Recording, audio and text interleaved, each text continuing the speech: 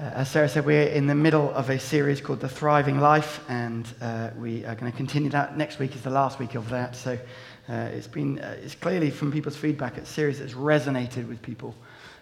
We live in a society in which there are many, many good things. We have many opportunities.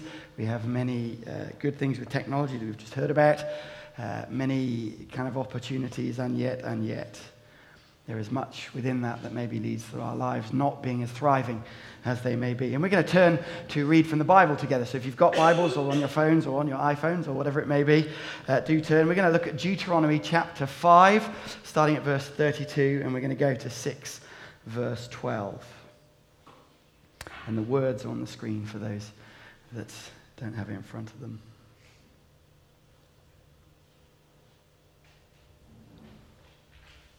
And the context, so that we know, is that God has just given his people the Ten Commandments and the kind of, if you like, his guidelines, his laws in the way that they should live as they go into this land that they have been promised but not yet seen.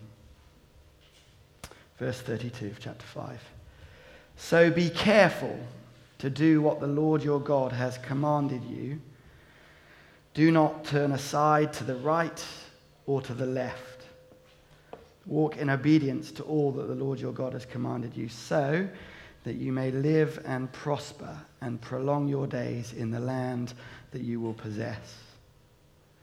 These are the commands, decrees, and laws the Lord your God directed me to teach you to observe in the land that you're crossing the Jordan to possess, so that you, your children, and their children after them may fear the Lord your God as long as you live, by keeping all his decrees and commands that I give you, and so that you may enjoy long life.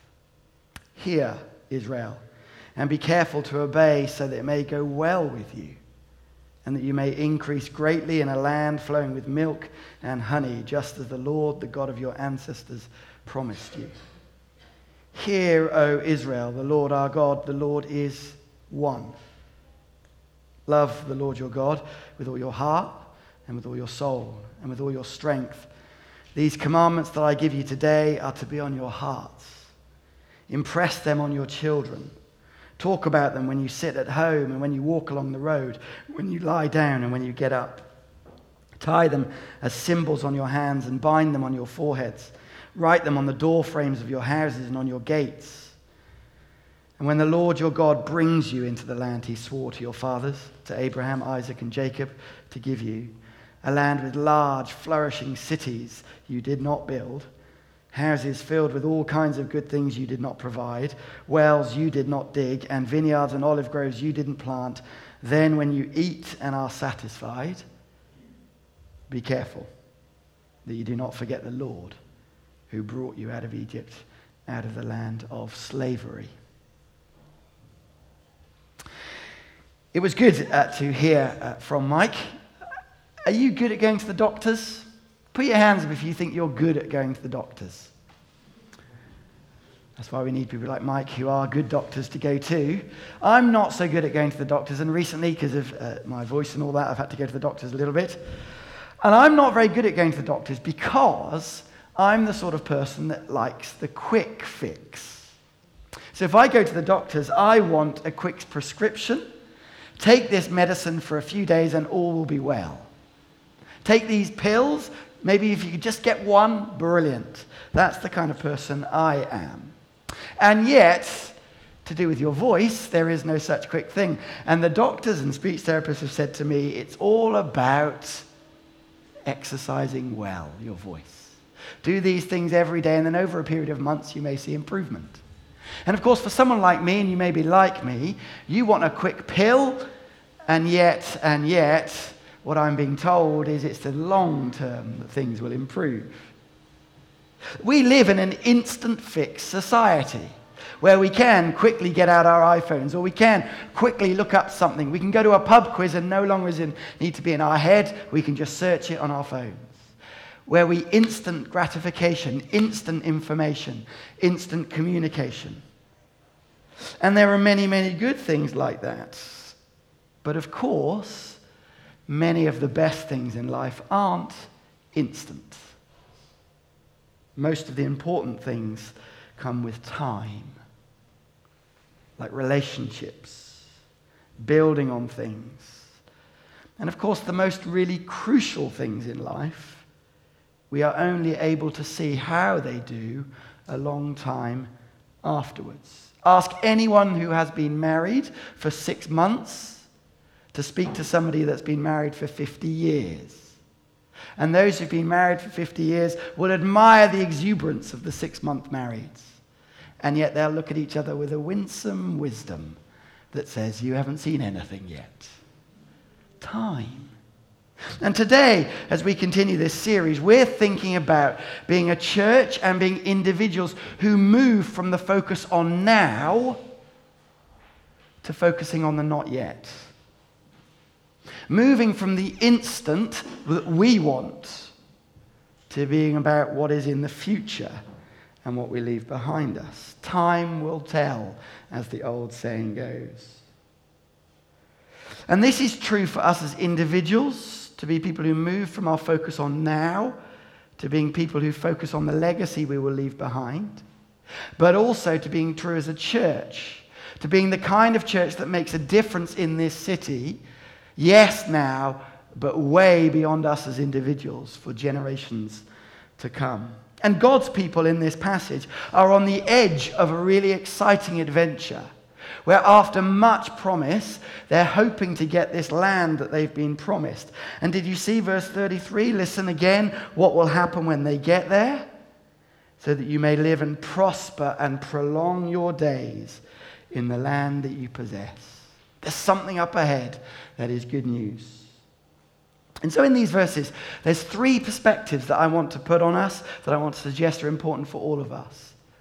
3 aspects, 3 steps to this for all of us as individuals and for as a church. And the first is this: we all have a calling according to these verses. And the calling is to think about the next generation, not just about my generation. To move from the now and the focus on what I want to the focus on the not yet or what is behind me.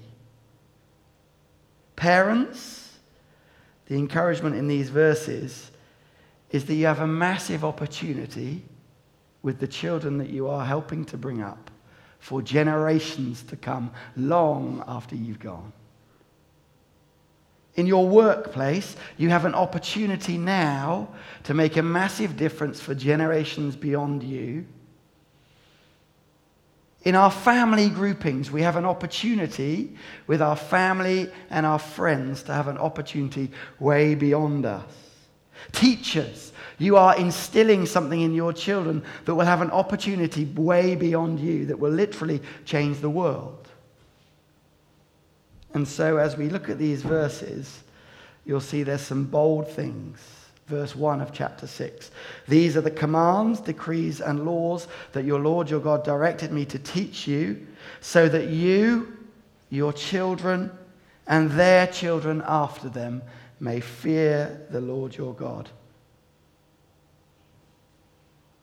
We have an opportunity to fear God and to teach our children and their children's children by the way we live our lives today. And I want to say, one of the things that's thrilling about Riverside is just how many people are involved in helping generations, the young people and the children, get to know Jesus and grow as his followers. Whether we as individuals have our own children, we are all a part of this story to help our children, our young people, the generation behind us.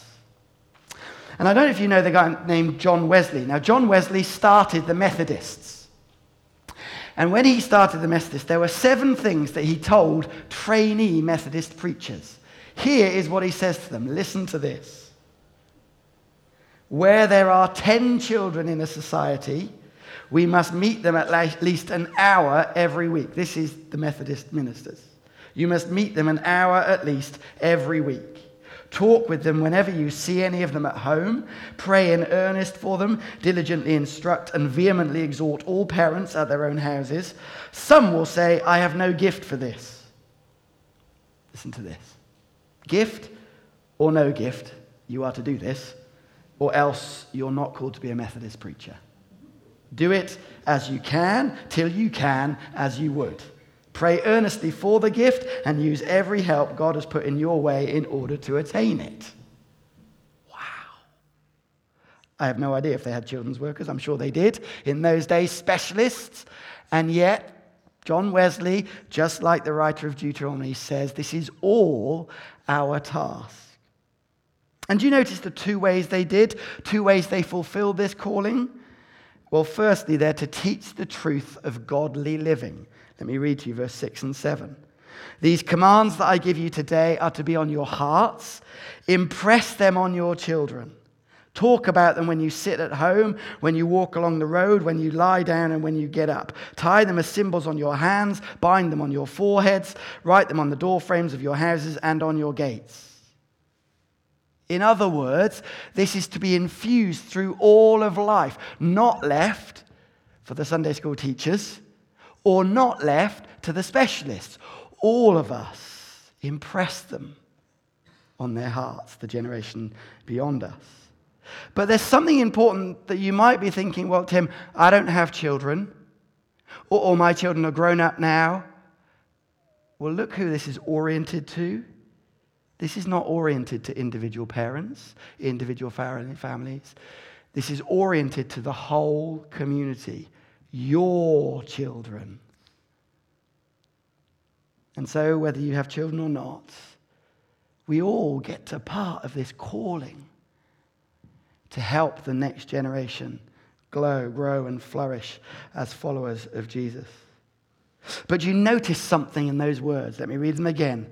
These commandments that I give you today are to be on your hearts. This is a heart journey for all of us. To think it's not just about me, but actually there's an opportunity for the generation beyond me. So teach the truths of godly living. That's what the writer clearly says. But there's also something else.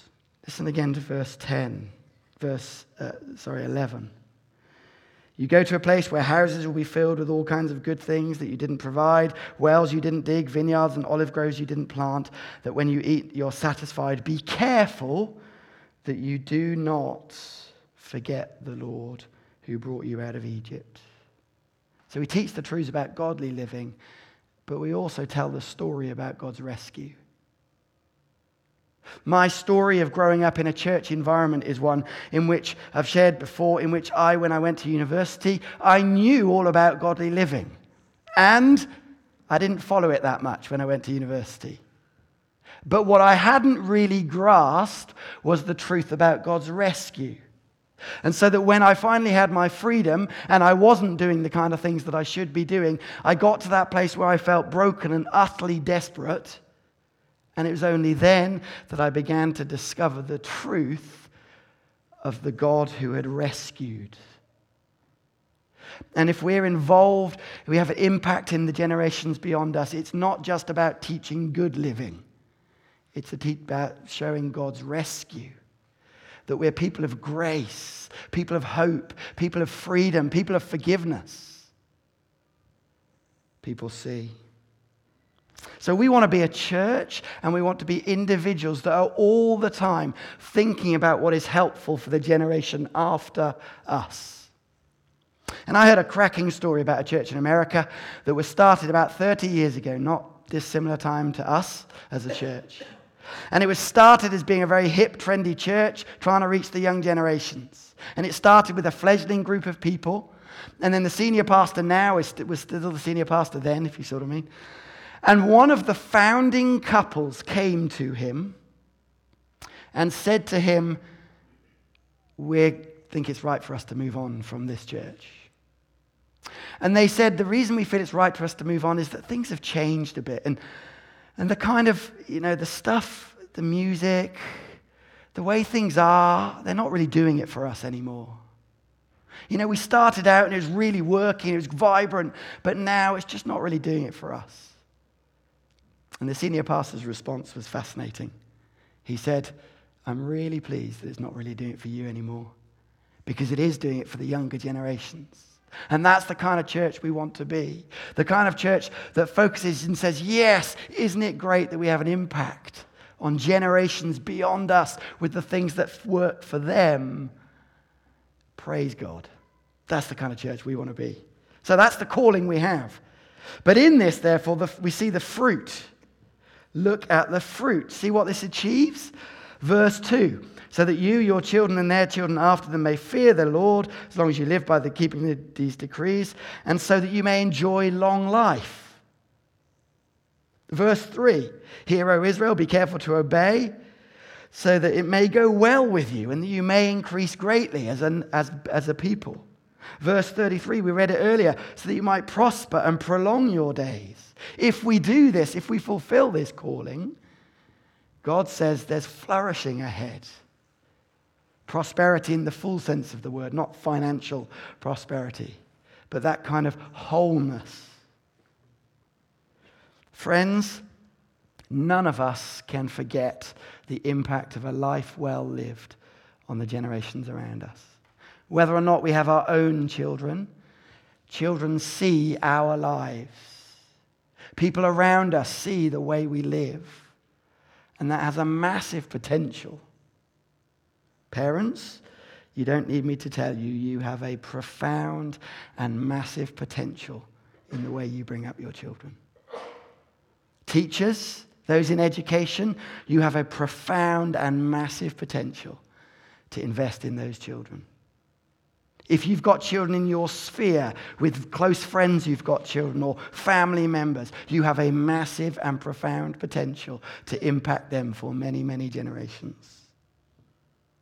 A few years ago, I had the privilege of going back to the church where I trained at Bible college. I was kind of associate pastor whilst I was there at Bible college. And one of the guys, whilst we were there, a young guy in the youth group, became a Christian. And it was great. It was a good buzz, and all the girls loved him. It was all exciting. He then went away to university. And like a lot of these things, you're not quite sure how it's going to go, judging by my experience. And yet, I went back a few years later on, and he happened to be at this event. And it was so thrilling to see a man passionate about Jesus, leading his CU at university, making a real difference for God in the place that he had been called. All because people had been witnesses to him many, many years before. Friends, we have the opportunity to do that. And can I say, I want to ask us to do something today. After this service has come to a close, I want us to all try and find somebody that's been helping out one of the children's groups today, and go up to them and effusively say, thank you so much for all that you've done this morning in investing in the generations to come, in investing in the not yet as well as the now. And for those that are in this room right now who do this, you just don't happen to be on this week, sorry you miss out. No. We want to say a huge thank you to you for your sacrifice, your care, your prayer, your faithful commitment. For all of those who make Sundays happen, from the setup to the PA to the visuals, you're all playing a massive part in helping generations come to know Jesus. Why? So that it may go well with us and that we may truly flourish.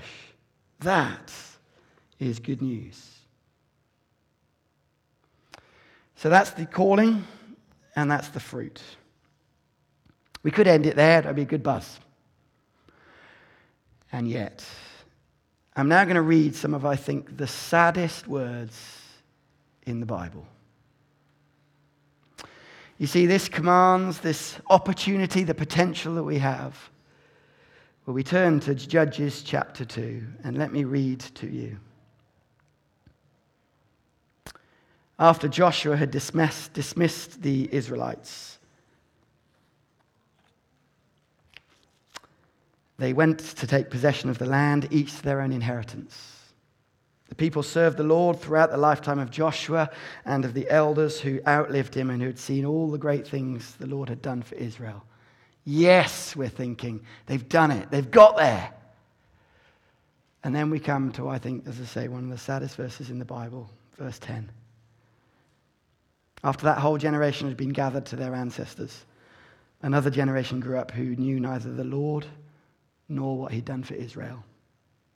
Then the Israelites did evil in the eyes of the Lord and served the Baals, the gods.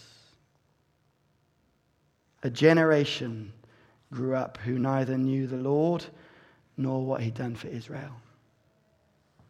It's two things, isn't it? They didn't know the Lord and they didn't know what he'd done. That knowledge is not head knowledge, information. It's heart knowledge, isn't it? It's that relationship. And a whole generation. And I want to say something as I was preparing this. I'm a parent. I know some here aren't. Some are. And I think that for parents, this is the thing that probably, if you're a Christian parent, concerns you most. This is the stuff that keeps you up awake at night. This is the stuff that burdens us. And it is so easy to read this and feel an overwhelming sense of guilt or shame.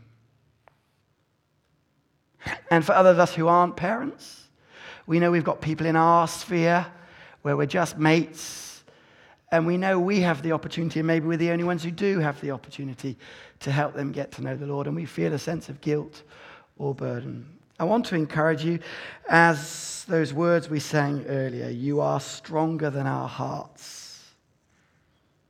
You are greater than the dark. And parents, friends, family members, let's not let this be a burden that squashes us. May this be an inspiration that inspires us. There's still time to make a difference.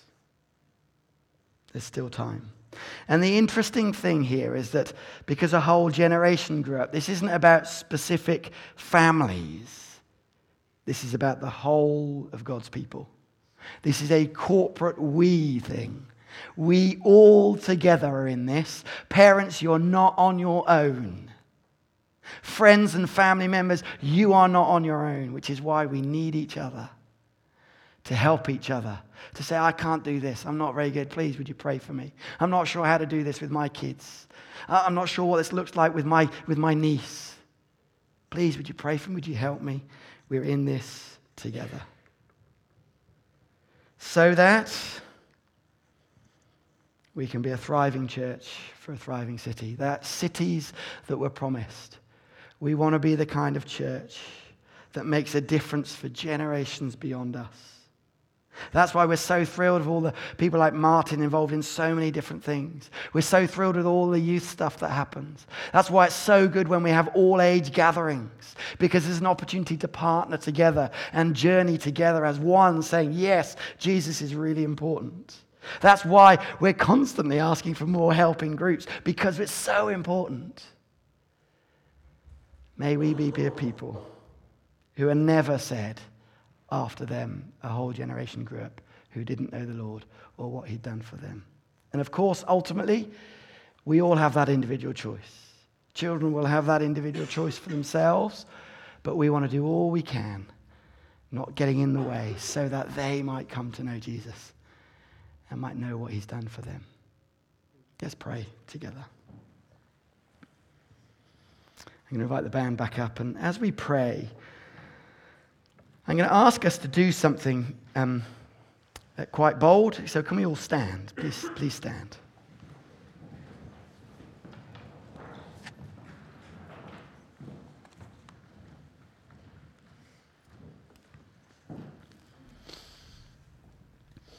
We were singing earlier, and Val shared that word about Jesus being the name above all names. He's the name that's even bigger than our failings.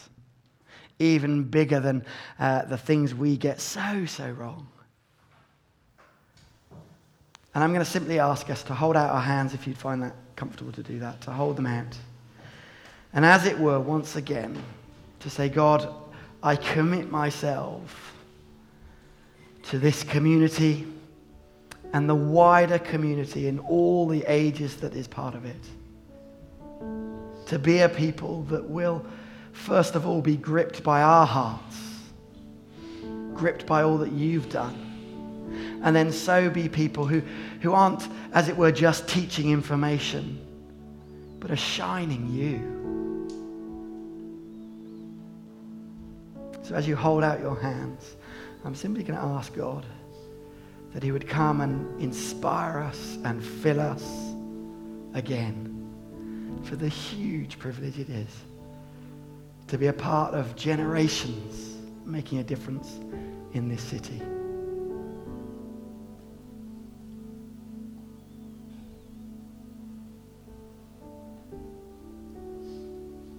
Father, we are weak and we get so much wrong. And we know the biggest impact of our lives we may never see in this lifetime. And Lord, as we've prayed for Mike going to Sierra Leone and all the challenge there, Lord, we pray for us in the challenge in our lives, with our hopes, with our dreams, with our responsibilities, with our relationships.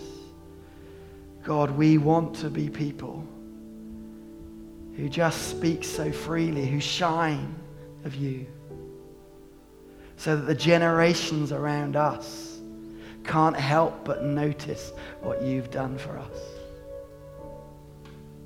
Fill us again, Holy Spirit, we pray, for this huge task.